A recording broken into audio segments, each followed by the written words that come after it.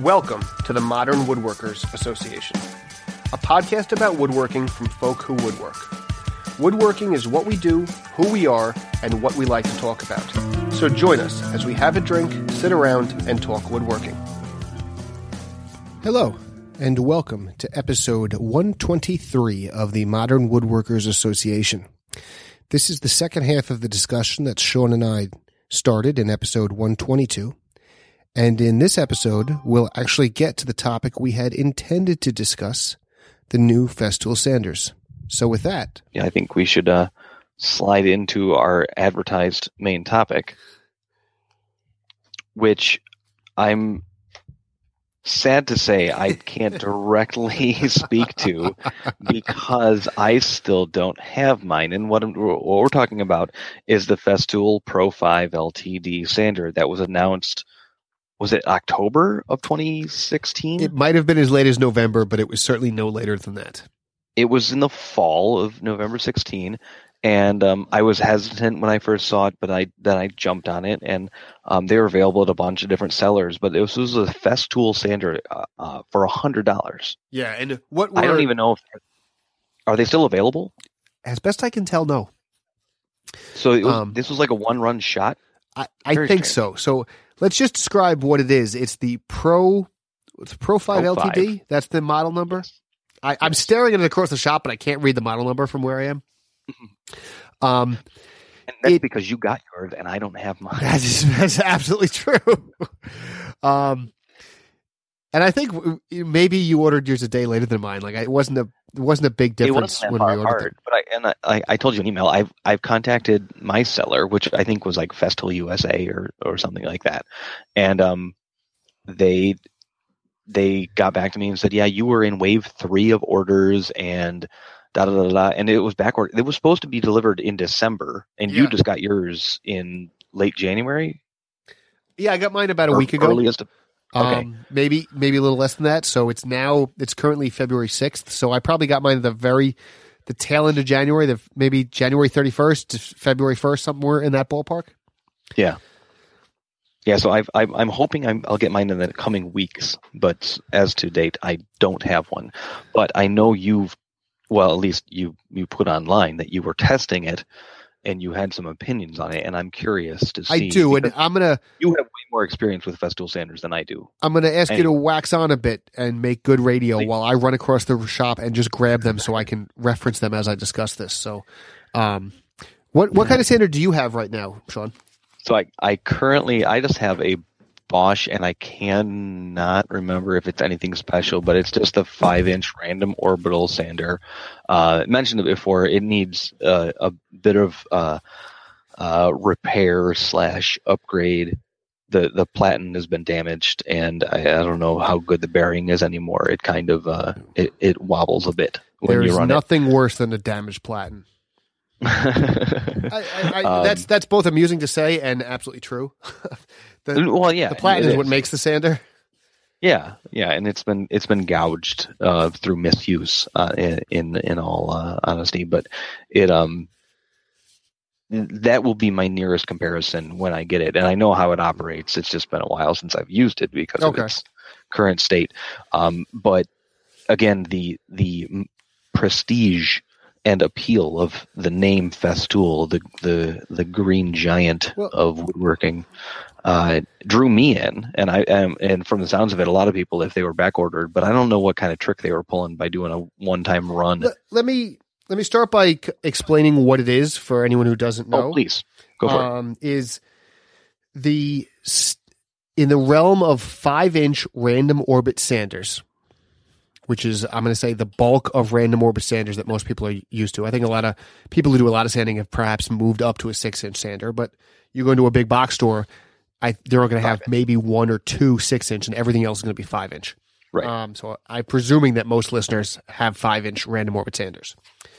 The Festool version of the 5-inch random orbit sander that was their 5-inch random orbit forever, up until very recently, is their ETS 125 EQ.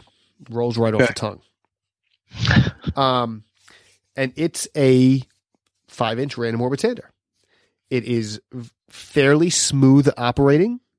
it is, in my opinion, underpowered. As all the Festool sanders do, it has good dust collection. And it's variable speed. I mean, let's take off all the. It is variable speed, but my opinion is any good 5-inch random orbit is variable speed. So don't buy a single speed. The variable speed is actually worthwhile. Learn how to sand. And it's fine. And it goes for, I only know this because I was looking it up recently. It retails for $195, which for a 5-inch random orbit is very expensive. Yes. Roughly $100 more than it should be. That being said, it was a good, not great tool. In my experience, I found that on flat surfaces, it did a very good job. It was not good at rough sanding, but it was very delicate and did fine sanding very, very well. And on a flat surface, it worked just fine.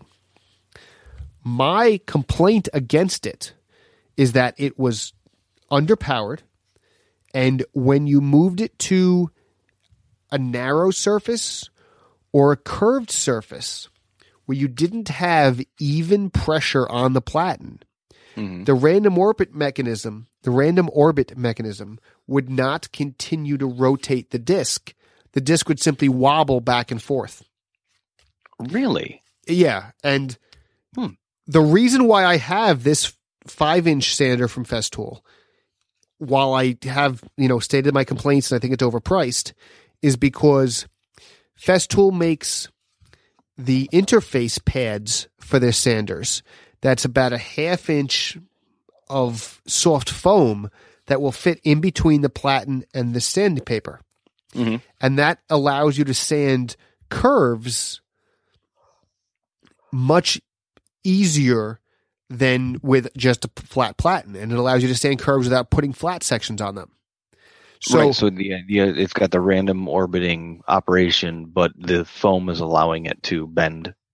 Exactly. While it's doing it. Exactly. Festool has a video showing their 6-inch sander doing this curved piece with the interface pad, and it works just like it's shown in their video. It works very well with the 6-inch sanders and with the Rotex sanders that you can lock in and force to rotate. But with the ETS 125, their standard 5-inch sander, with the interface pad, it still just wobbles back and forth. So I do a lot of curved work, and I couldn't use it on curved work because it wasn't putting even pressure on the platen, which would not allow the platen to rotate. So it wasn't a random orbit. It was simply vibrating back and forth. Did that create tracks or scars or otherwise? It left a visible sanding pattern, but more than that, it just didn't sand. So while you would see the sanding pattern, it wasn't smooth. Right. So it was frustrating. So that was my complaint about the ETS 125. Now, when the Pro 5 Limited, and I really don't know, the ETS 125, as awkward a name as it has, it kind of fits in with the rest of their naming scheme for their sanders. I don't know where they got the name Pro 5 Limited. I have no idea. Apparently, I understand why it's limited now, but I don't understand where they got the name Pro, I guess. It's funny, as I hold the two in my hand, the Pro 5 is definitely heavier than the ETS 125. Interesting. But the Pro 5... So what is the step up from the ETS 125? It would be the ETS 153 and then the ETS 155. I presume that the 6-inch ones are called ETSs. Again, they're across the room. I can't read the numbers from here. But that would be their 6-inch standard random orbit sanders, and the 150 represents 150 millimeters, I believe, is the circumference of the disc, which is 6 inches. Okay, I was going to ask, what's the main difference between those if they only have one 5-inch? Well, the 5-inch has, I believe the ETS 125 has a 3 millimeter orbit, and it only comes in that 3 millimeter orbit. Whereas the 153 has a 3 millimeter orbit, and the 155 has a 5 millimeter orbit. So the 5 is more aggressive than the 3. They're the same size. They're both random orbit, but one has a bigger stroke. They're making it more aggressive. Okay. So how does this new one stack up in those statistical categories? I will be honest, I don't know what the orbit stroke is. I believe it is the same 3 millimeter that the ETS 125 is, and my recollection is that the orbit stroke of the 5-inch ETS 125 is the same as the smaller ETS 153. So that's why I'm saying it's a 3 millimeter. I don't know that for a fact. Right. But I believe that the new Pro 5 is the same orbit stroke as the ETS 125. So if I can say, as I just pulled up their website, their pitch on it doesn't say anything about its random orbit stroke. It says it is more powerful. Now, let me just ask you, you have the Festool USA website up? Yes, currently. I was on it yesterday or maybe the day before, and I wasn't able to find the Pro 5 Limited on it. Where did you find it? I literally just searched for that, and a link to it says Pro 5 Limited number 201234, and then it says sold out. Okay, because I went to Festool USA or whatever the Festool American website is. I think it's just Festool USA. Yesterday, the day before, because when I posted my picture of the Pro 5 Limited, someone asked me, "Is it a good deal? Should I get one?" And I said, "Yeah, it is a good deal," and I'll get to that in a second. But should you get one? You can't get it. I wanted to see how they were available. But let me just first talk about the differences. Right. I did find the stroke, by the way. Okay, what is it? It's 2 millimeter. 2 millimeter, okay. So it's even finer than the 6-inch. Yeah, it says it has their finest sanding stroke of 2 millimeter, and the ideal one-handed machine for maximum surface quality, weight, power, ergonomics, yada yada yada. So that appears to be the main difference between it, is that it's a finer stroke and more power. And that's than ETS 125. That's what I'll attest to, is that the biggest difference is, first of all, it has the protector on it, which is this guard that goes around the platen. Yeah, is that like it's like a cow catcher, but for a sander. Yeah, it's like the routers have that thing too, where it kind of directs. It's for dust collection in those cases. No, it's actually not. Is it not? No. Okay. What the protector is it's literally a shield that goes around 3/4 of the platen, and it's set. Now the Pro 5 Limited only has one protector. The other sanders they make that come with protectors are the Rotex sanders, which are they switch between random orbit and this really aggressive, what they call Rotex mode. And is it on the Pro 5? Is it a half of the circle, portion of the circle? It's about 2/3 of the circle. Okay, so most of it. So basically, whatever is away from where it's directly working. Well, yeah, the hose, the electrical cord and the hose come out the back, and the protector covers the front 2/3, something like that. How close to the sanding disc itself does that come?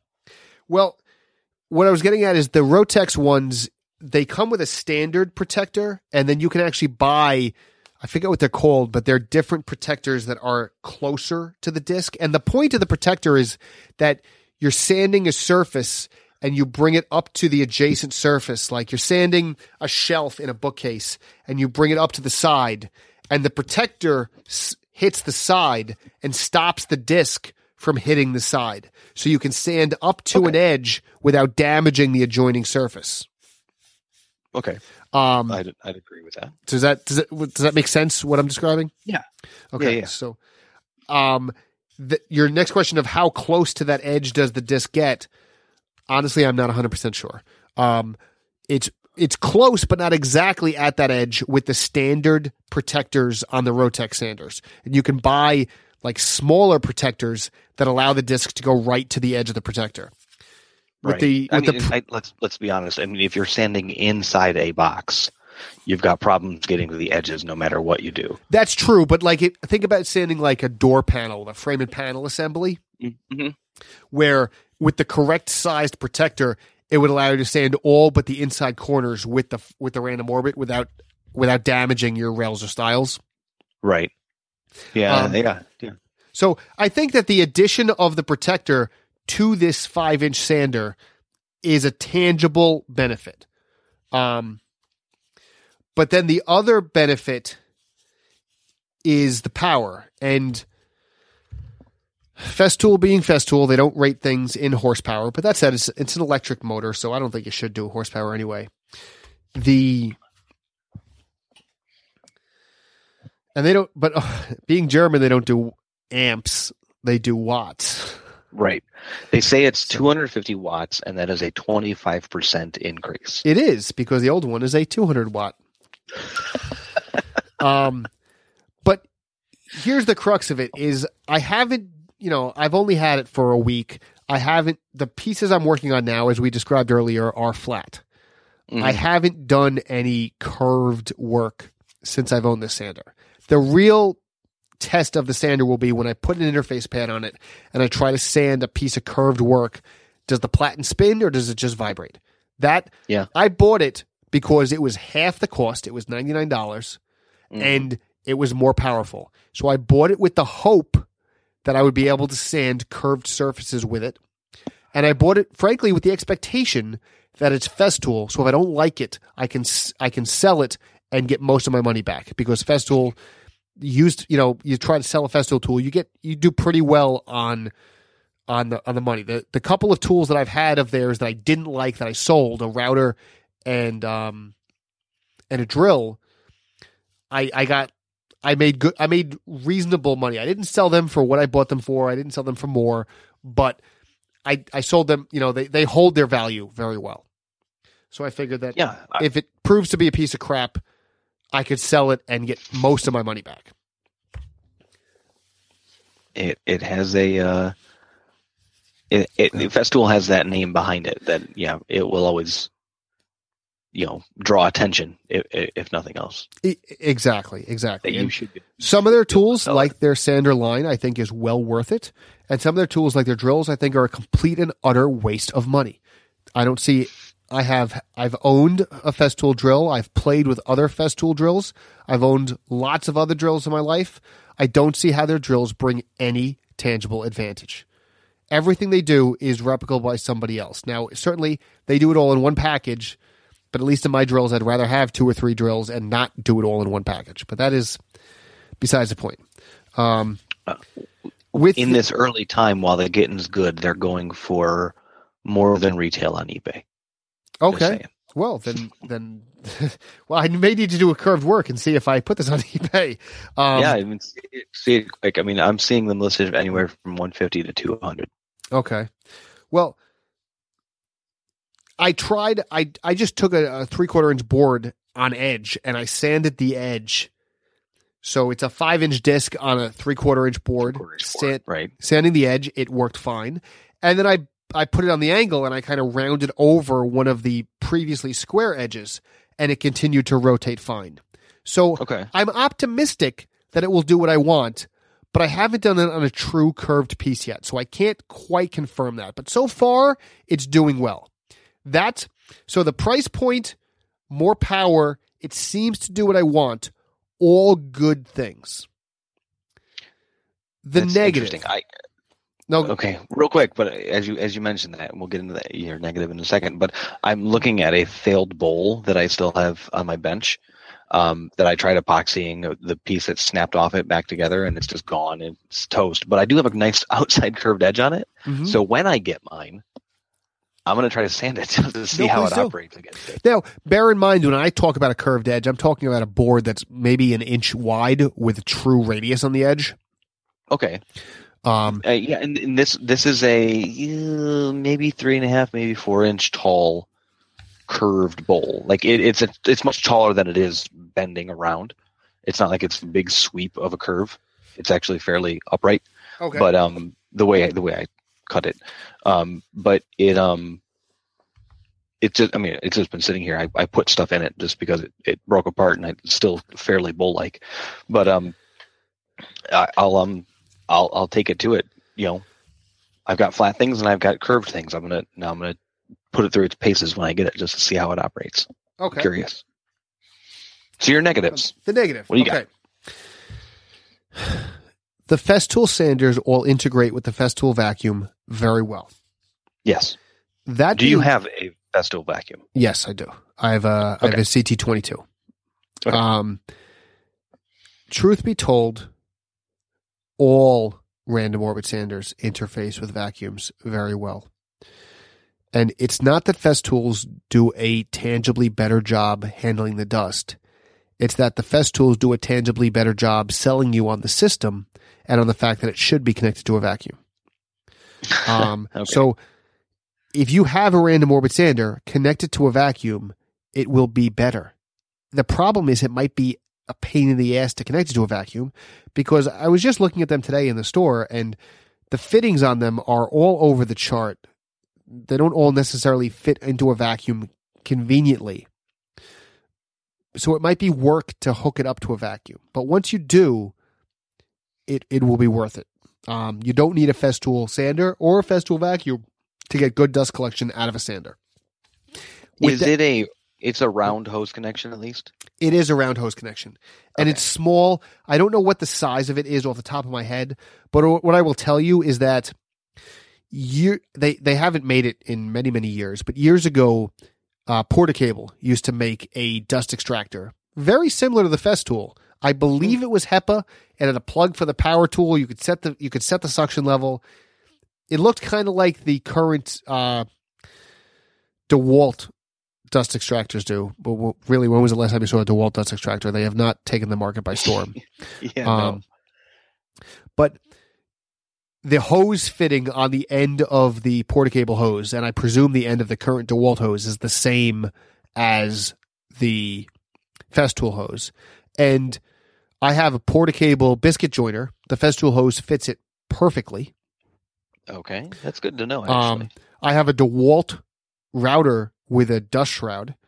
And the DeWalt dust shroud had two different fittings so that you could use two different hoses on it. But the bigger of the two fittings, because it came up like around the narrow one, the fitting at the end of the Festool hose, it fit the narrow one perfectly, but it was so thick that the big one interfered with it. So I cut the big one off and now it fits absolutely perfectly. So I couldn't tell you what the size is, but it's a relatively standard size. That's good to know that they're not like their saw blades are different. That's very true. Given the fact that the saw blades are in metric, which is radically different than everything here, I've been surprised that the vacuum side of their hose is regular 3.5 inch. Like I have hanging from my ceiling, I have a Festool hose and a rigid hose, and depending on what I'm doing, I put one of the two of them into my CT dust extractor, and they both fit perfectly. The diameter of the Festool hose is 2/3 the diameter of the rigid hose, but the rigid hose takes a brush at the end. The Festool doesn't. It just depends on what I'm doing is which hose I plug in. But the actual point where they plug into the vacuum, it's the exact same fitting. Right. Well, that's good. It is. I was pleasantly surprised by that. But to get to this sander, I fear it's introducing a new vacuum hose fitting. It is a new vacuum hose fitting. And I fear it will spread across the Festool line. Now, so how much of this limited run thing do you think is a test market opportunity for them? Let me address the vacuum hose first before I get into the limited run, because the limited run doesn't make sense to me. But let me just talk about the vacuum hose first, if I can. Yeah, sure. Standard, the male fitting at the end of any Festool tool that the vacuum hose fits up to has a bunch of ribs on the outside. And the rubberized female fitting at the end of the vacuum hose has ribs on the inside, and they kind of lock over each other, and they do a wonderful job of plugging in and out relatively quickly, and they make a nice airtight seal, and the dust collection is very good. Mm-hmm. When you take them off, There's never any dust in the fitting. And over time, the rubberized female fitting on the hose does wear out, but you can buy new ones and they just screw onto the hose. It's not a big deal. Okay, that's nice. The male fitting on the new Pro 5 Limited sander does not have the ribs on it.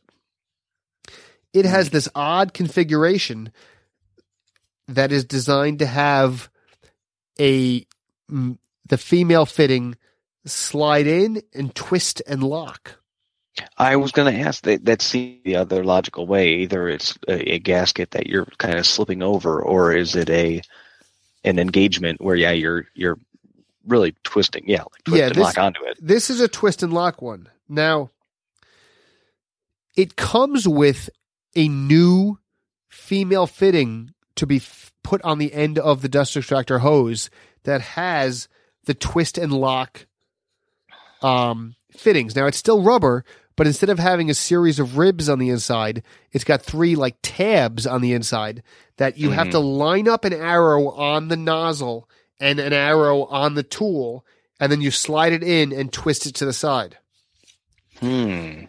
Just the fact that you have to line up 2 arrows makes it slower, because the other way you just grab it and you push it on. You don't have to look at it.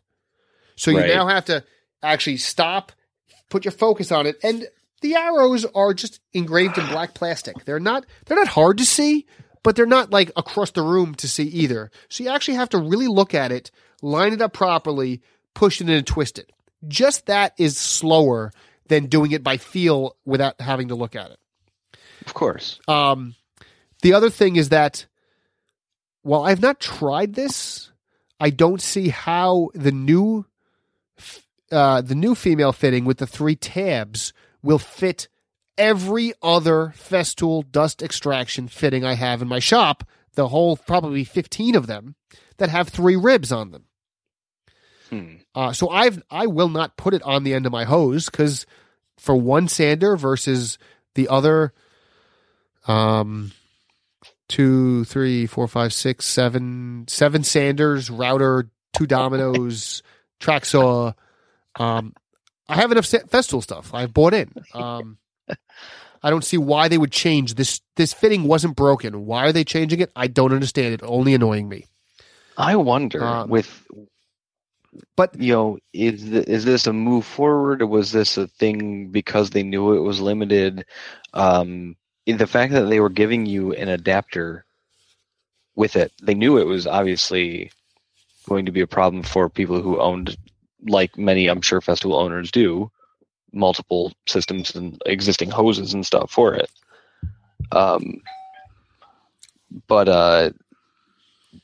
That's that's an interesting move. For them. I would not use the word interesting. I would say frustrating. Well, frustrating, yeah. I mean, they've been around for decades. Their dust extraction and tool systems obviously have been in line with each other for a long time. Why would you bring something out that, unless that is somehow more adaptable to things other than Festool dust extractors, more so than the previous, which you've already stated is pretty seamless. Yeah, there was nothing wrong with the previous system. Not in my experience, and I don't know. The only person I know who has ever had an issue with these fittings that I'm aware of is Paul Leminski, Canadian Woodworks, and his issue has not been with the Quick Connect of the vacuum, but with the Quick Connect electrical plugs. And he uses his sanders so much for such long extended period of time, so he actually burns out the Quick Connect plug and has to buy new plugs. But that is another story. But the old female fitting at the end of the hose with the ribs will fit over this new Quicklog male fitting on the sander. But here's the rub, is when you take it apart, the crevices within the male fitting, the Quicklog slots, are caked in sawdust. Now, and when you undo it, does all that sawdust just fall to the floor? It falls to the floor. It makes a mess. What I do is now I I turn the vacuum from automatic back to manual so that it's sucking when I disconnect the fitting, and then it sucks it out as it goes. Right. But that requires me to bend down, throw the lever, pull it apart, throw the lever back. The way I have my sander cart hooked up, where all my sanders hang from the two sides of the cart, and I have the hose and the power cord hooked up to the boom attached to the front of the cart, what I will do, when I'm making this wall art, is I will have each of the sanders set up with a different grit, and I will just move through multiple sanders rather than switch out the paper on a given sander. And once I put a board in the vise on the table, it's quicker to switch through sanders than it is to, unlock and relock the board and do everything to 80 and then everything to 120 and then everything to 180. I've got my workflow set up so it's easier to switch sanders. And that workflow doesn't include bending down, throwing the switch on the vacuum, unplugging it while it's sucking, and then throwing the switch back. Now, admittedly, that's not a big thing, but it breaks up the workflow. And it's a pretty nice luxury to have different sanders so that you don't have to change grit. It's the way I was raised. When I grew up, there wasn't. I say this. I don't know how fucking long this has been, and I excuse my profanity, but the first random. I grew up using Makita square vibrating sanders that weren't random orbit, and it was like this huge, big improvement when we switched to random orbit sanders as a kid, and I don't know if it was my dad's preference or it was because the adhesive backed paper predated the Velcro paper. I think that's what it was, is that the adhesive backed paper predated the Velcro. So with the adhesive backed paper, it was a pain in the ass to switch the paper. So he always had two random orbit sanders, and what he would do is he would keep his coarsest paper on the old square vibrating block sander, and then put the finer paper on the two random orbits and just switch sanders rather than switch papers. Okay. But back in the day of peel and pressure sensitive applied paper, once you peeled it off, you were throwing it away. You weren't resticking it. So it ultimately made more sense to buy 3 sanders at $8 a piece than to keep throwing away paper as you were going through the grits. Okay. Now with Velcro backed paper, it's less relevant, but ultimately, for the most part, the different sanders do different things and allow me to do different things. In straight flat production work, I set them all up with different grits and I just move through the sanders. But when I talk about the curved work, they really have different purposes. Okay.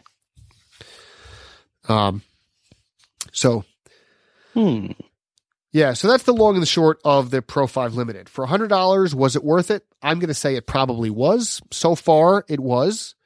But this new dust port is dumb, and they should go back to the old dust port. I don't see any tangible improvement, and I see a tangible deficiency added to the product. Okay. But now, should people buy it? I don't think. Well, they can't. People can, exactly. Yeah, unfortunately, those who have it, and those who don't can't.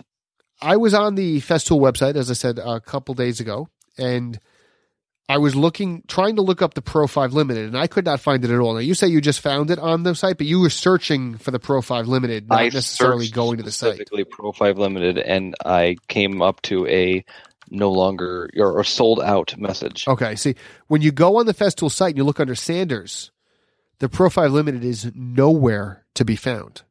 Yeah, I'm very curious of what their motive was. Now, when you look up the older sander, the ETS 125 EQ, it's out of production.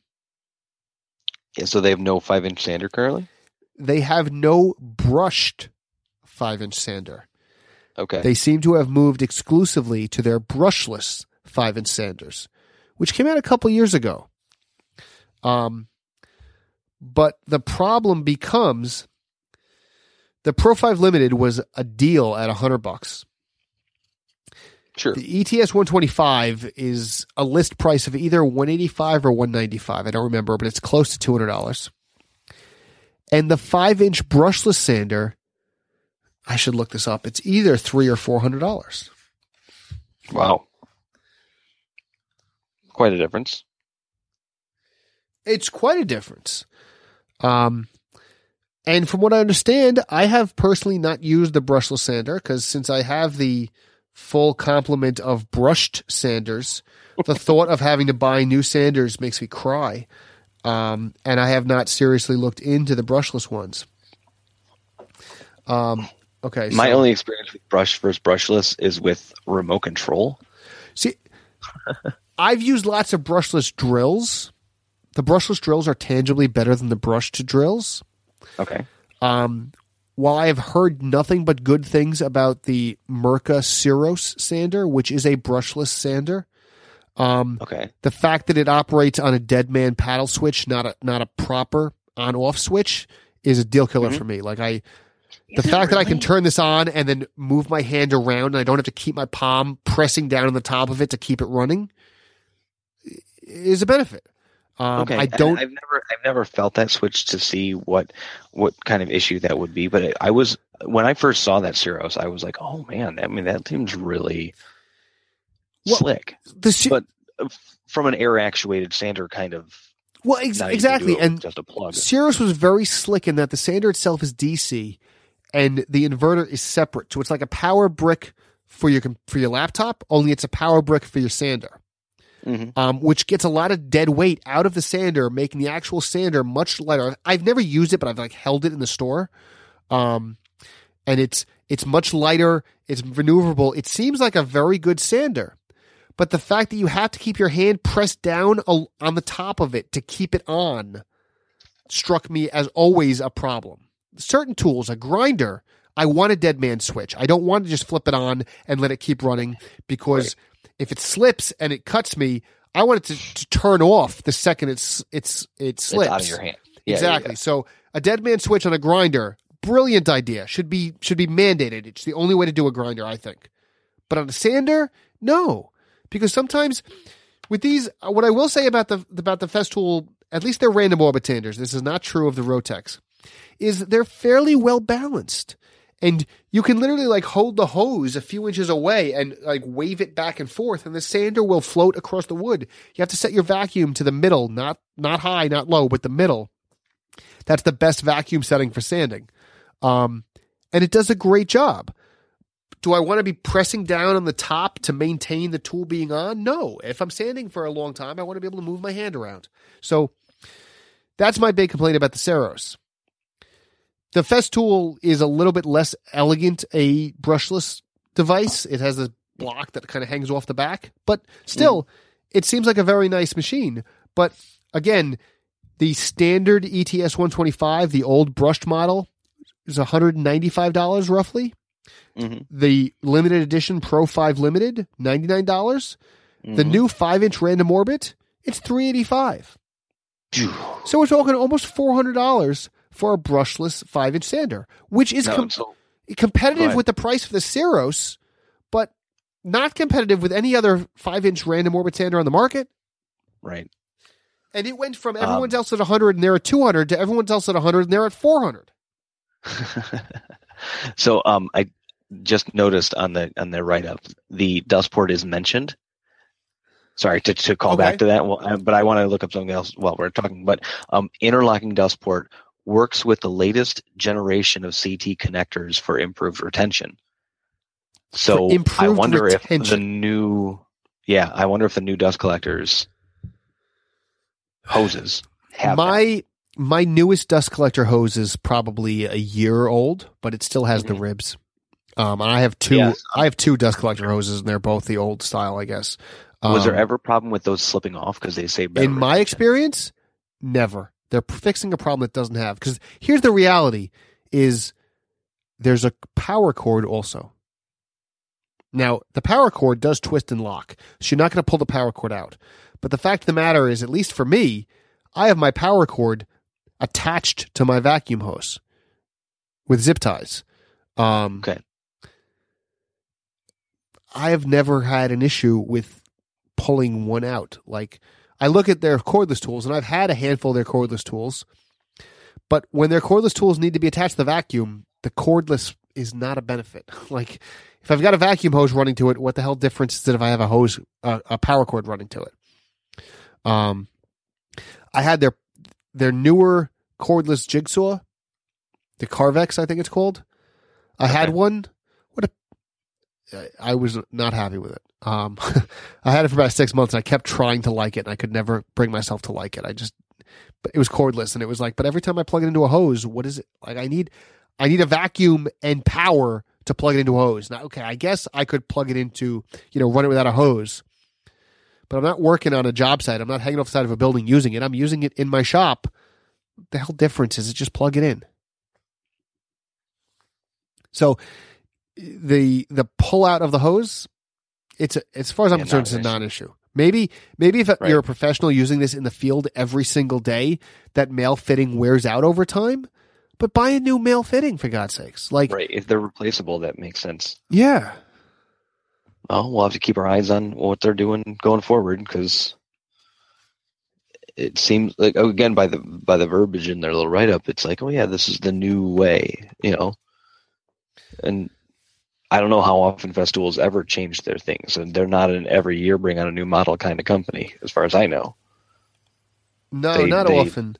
And they bring out something, they hold with it for a fairly long time. I'm looking at a picture of the new, the brushless one, mm-hmm. and it appears to have the old style dust collector nozzle on it. Okay, I can't be 100% sure. The angle they're showing. Oh no, it definitely has It definitely has the old dust collection nozzle on it. Also, I don't know what they're doing. Trying something new. Yeah. Maybe, honestly, it might be just a test thing. They're gonna hear about people liking or not liking the new connection type, and maybe they'll do something with that. Well, I don't like it. In case that wasn't clear. I think we can tell. But you'll have to let us know when you get yours, because you should have yours in a week or two?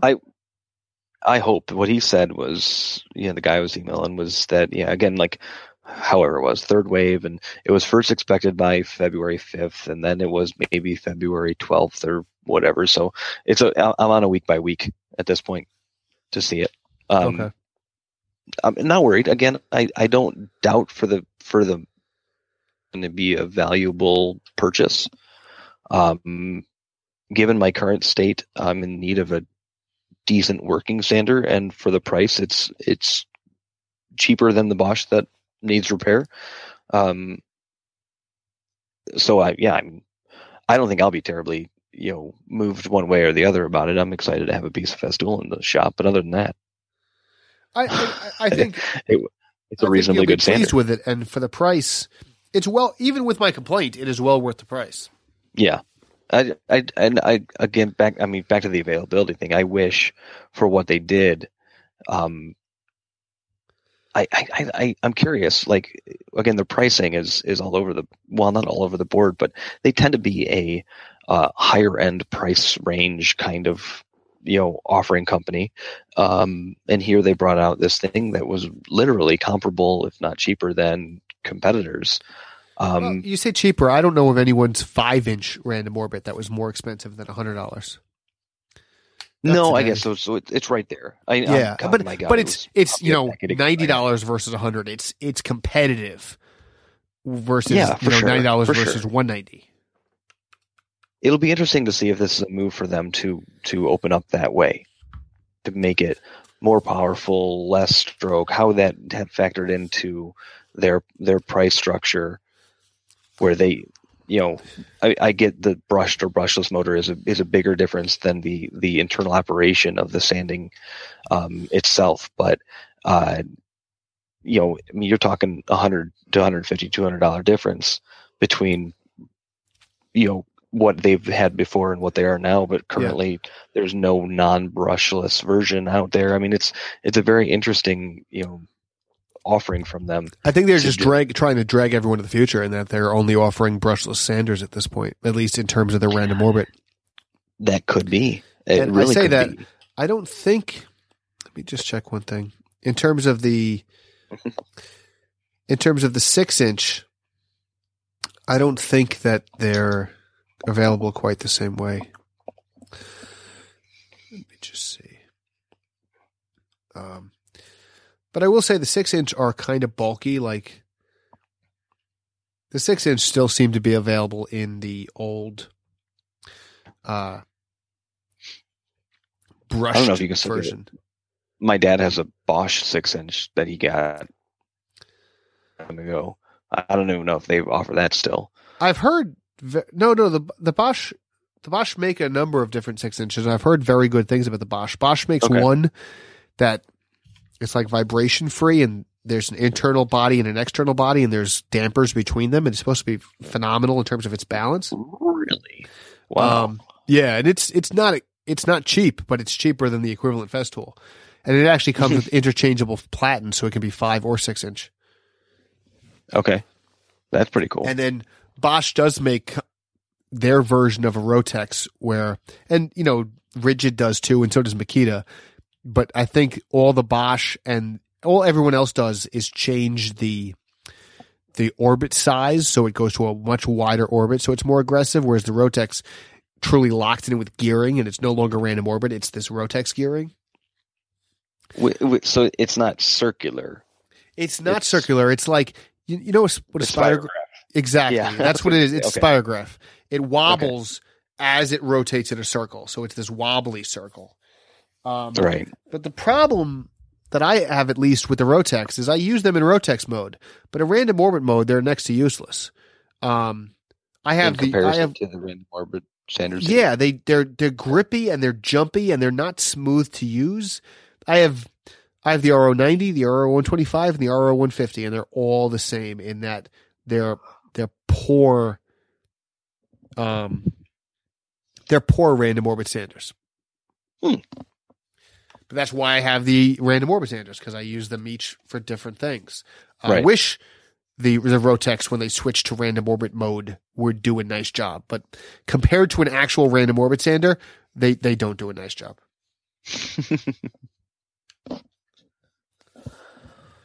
All right.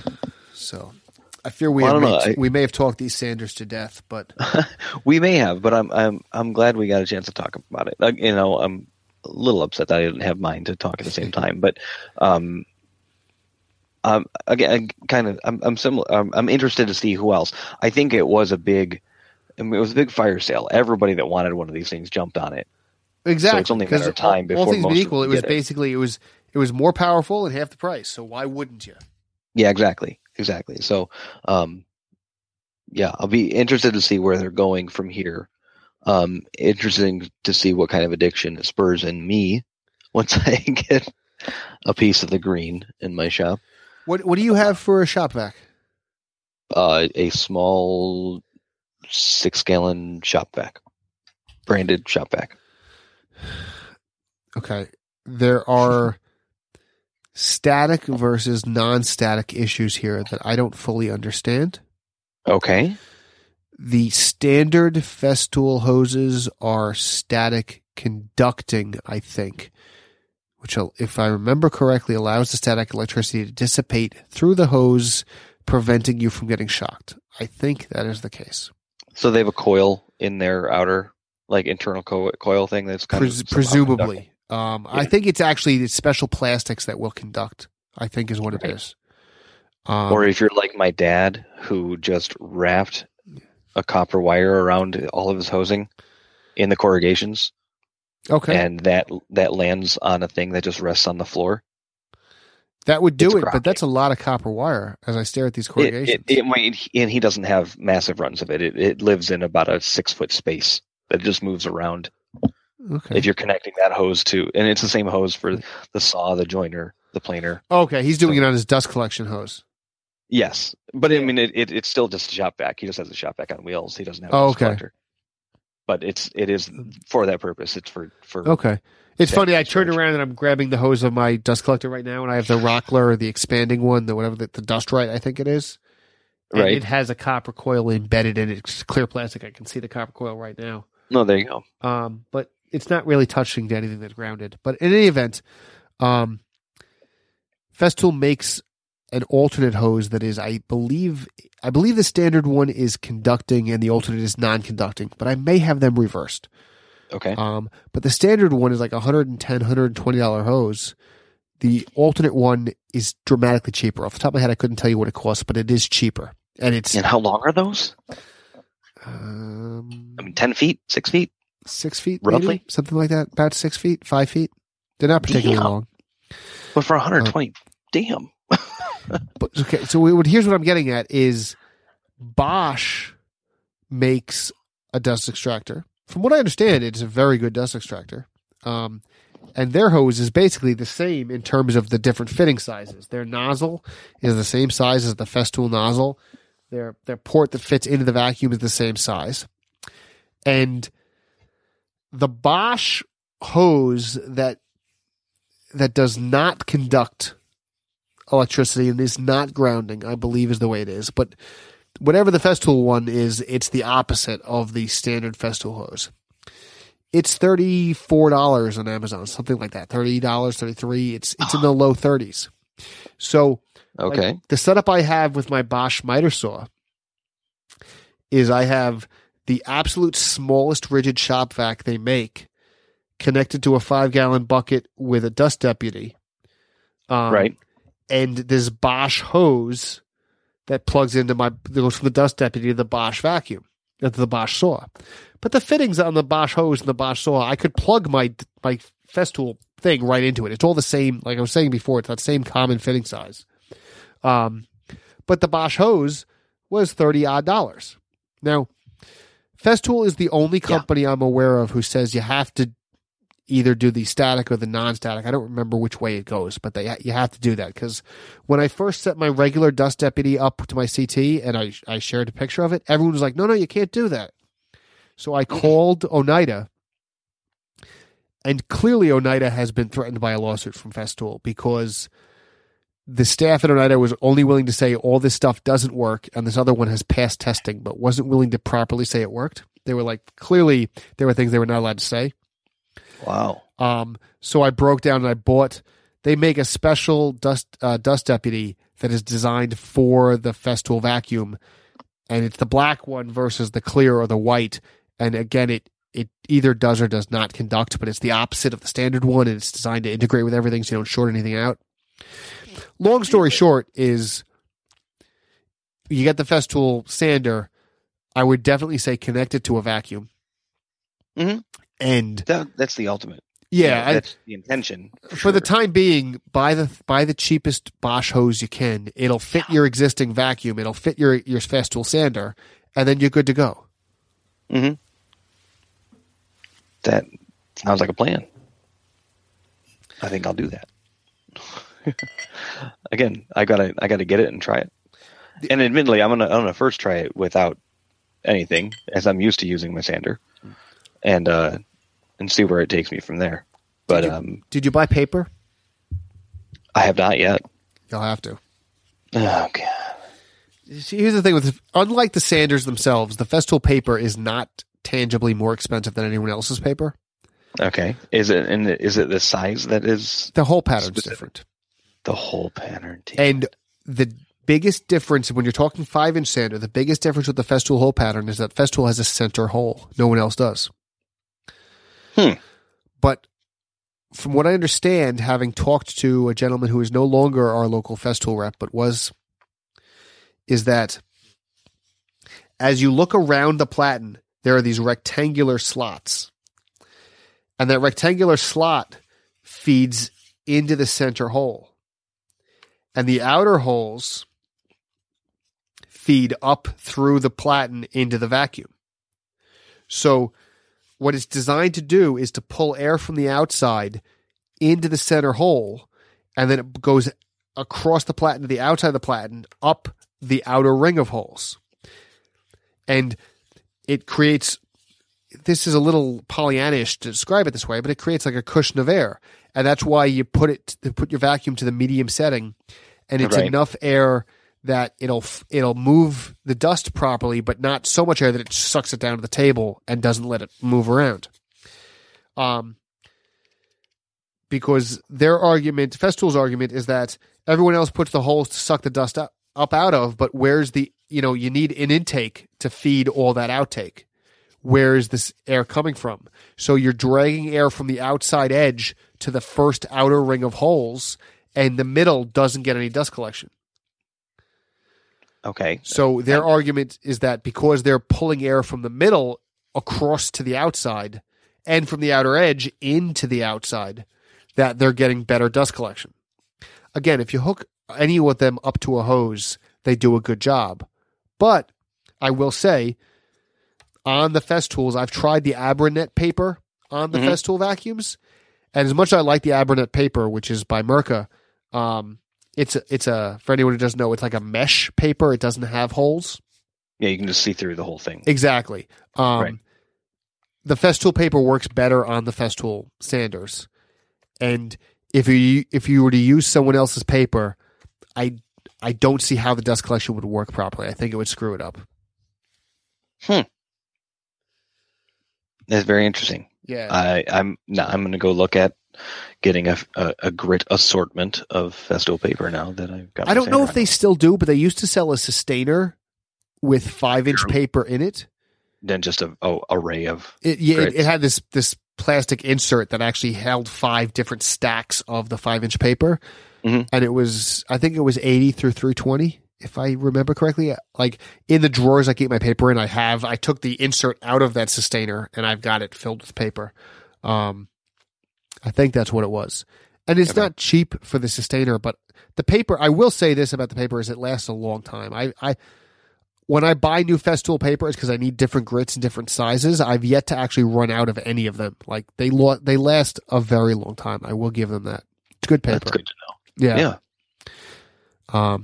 Before we move off the Festool, let me just talk about one thing, and then I think we should wrap this up, because even with all the technical difficulties we've had, I think we're running up quite a bit long at this point. Yeah.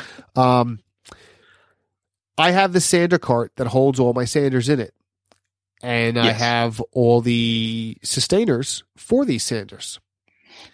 The sustainers are taking up space in my attic, and I've come to the realization that I will never use them. Never, ever. Never, ever, ever, ever.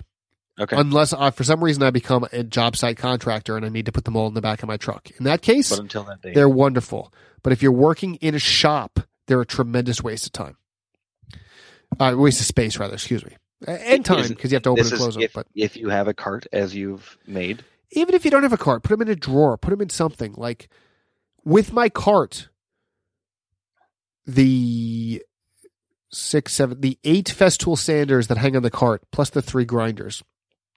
And the 2/3 of the paper, which include 5-inch 60 grit to 400 grit and 90 millimeter. I don't remember what that is. That's the smaller one. I don't know if that is in inches, but I have that from like 24 grit to like 1,000 grit. And I have different platens in it. I have the interface pads in it, like lots of accessories for them. The only thing I don't have in this cart is my high grit 6-inch paper. Everything else fits in the cart. It takes the cart, beyond the fact that it rolls and has the vacuum hose connected to it. I think it's a very worthwhile project for the shop, and it's not that hard to build. I'll gladly, anyone who has questions about my cart, hit me up on social media or email me or whatever, and I'll gladly tell you how to make it. I think it's one of the more worthwhile shop projects I've made.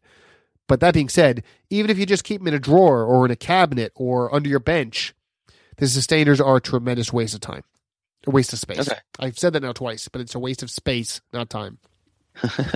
I just assumed that it was a nice, inner stackability, that you just have this wall of sustainers. Well, okay.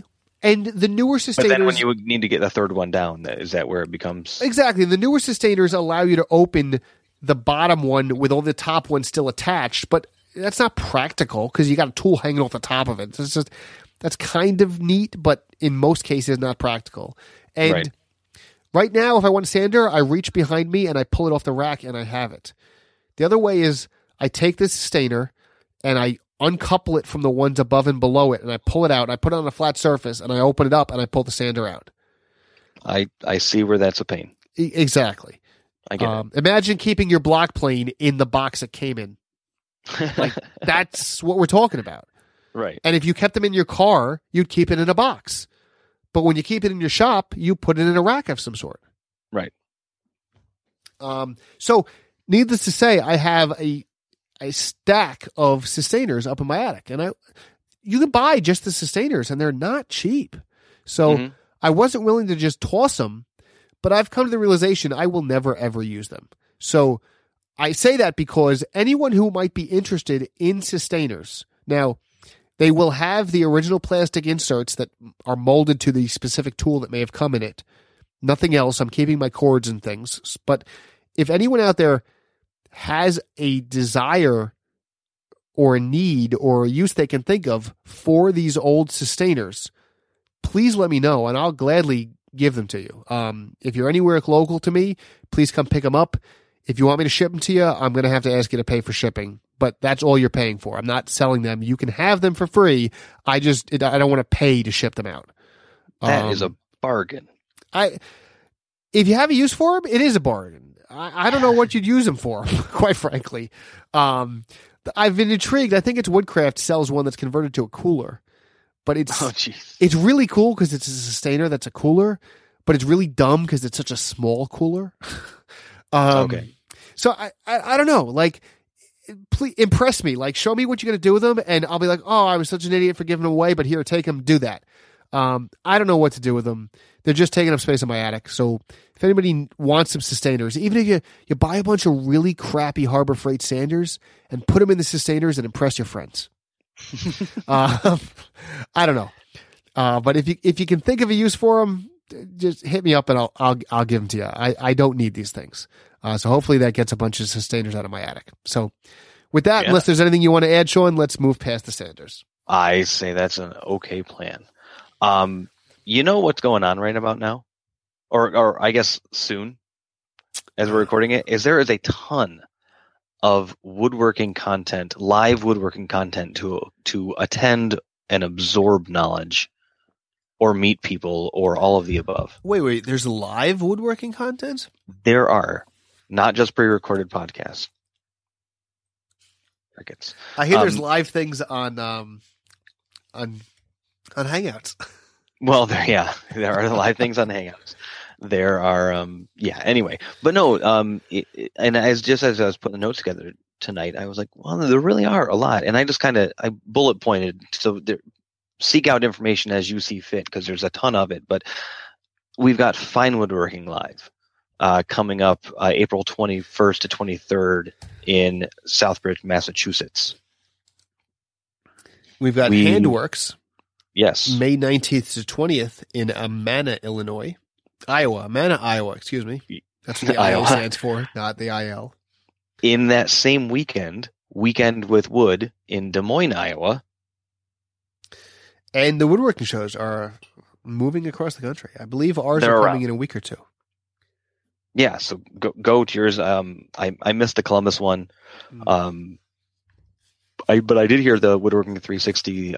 They did a couple kind of quick fire shows. I think a little more often than they usually put them out. But they interviewed a couple people that were going to be at the show. So if you were in the Columbus, I don't think they're not attending this year, are they?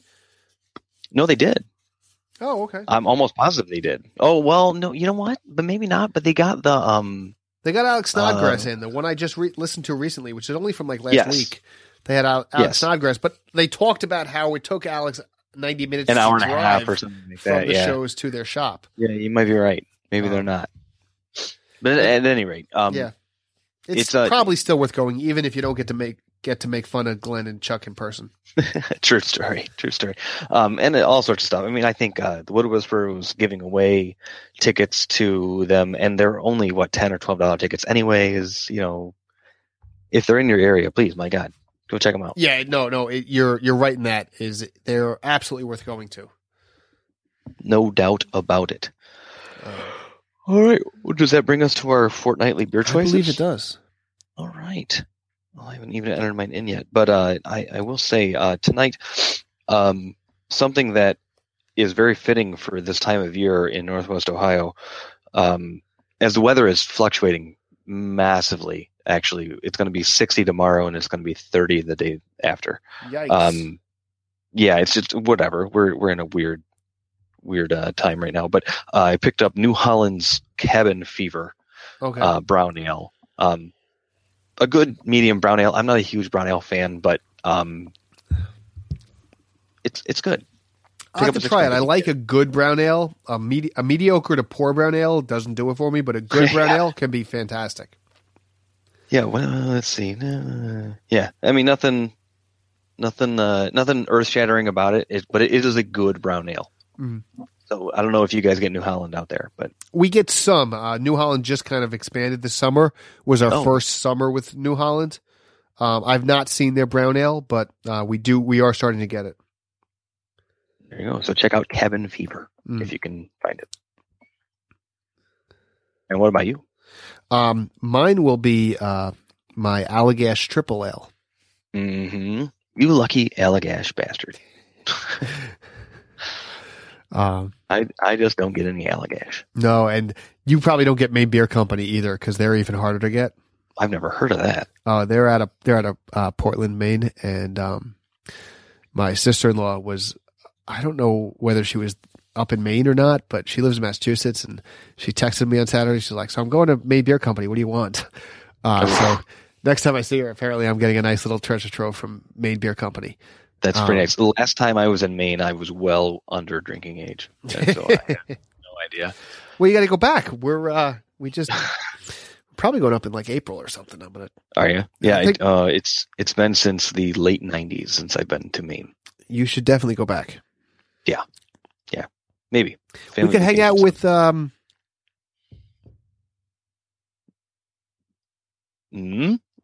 crap. Bernhardt? Thank you. Brendan, that's his name. Brendan. Yep. I want to say Braxton, and I know Braxton's out in Nevada, in Las Vegas, so yes. I knew it wasn't Braxton, but I could not think of Brendan. Yep. Humble plug, has his sectors on sale now. He does. If you don't or are interested in them from our previous interview or any other time that you've seen them online, they're available. Go get them. Somebody I saw has posted his shipping announcement that he's finally getting the thing he ordered at WIA. So it's been a long time coming, but they're out. I don't know. When I look at his dividers, and it strikes me as understanding now how he makes them. Mm-hmm.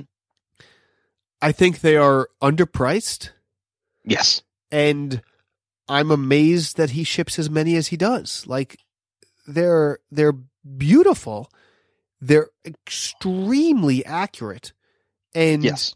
While, some of the work is done with a CNC, that's just the start of it. All the wood is milled by hand, and then they're CNC'd. Huge portion is and then done. Absolutely. Exactly. Then he does the inking of them and the inlay of them. There's the little brass pins that are inlaid. And it's an incredible amount of work.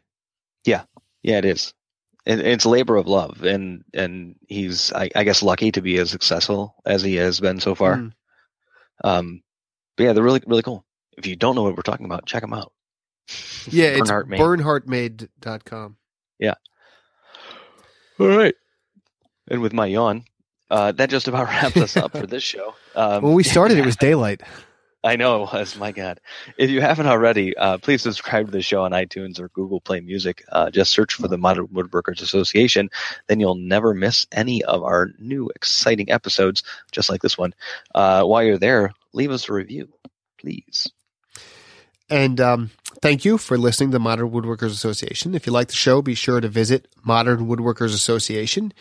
I may ultimately get around to writing up an actual review of this little sander that we've spent the last God knows how long talking about. I took a bunch of pictures with the intent of writing a review. But we'll see how that goes. You can follow the MWA on Twitter at MWA_national. You can like the MWA on Facebook or circle Modern Woodworkers Association on Google+. The best thing you can do is to tell a friend because word of mouth goes a long way in sharing our discussion. And I am Sean Wisniewski of the Corner Workshop. I'm at SeanW78 on most of the social medias.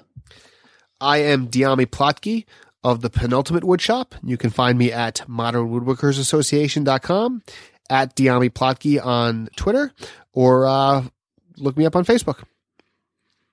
There you go. And so with that, hook your sander up to a vacuum and go make something smooth. And let us know if you've got any opinions other than ours. You know what? Regardless of what your opinion is, let us know. Let us know.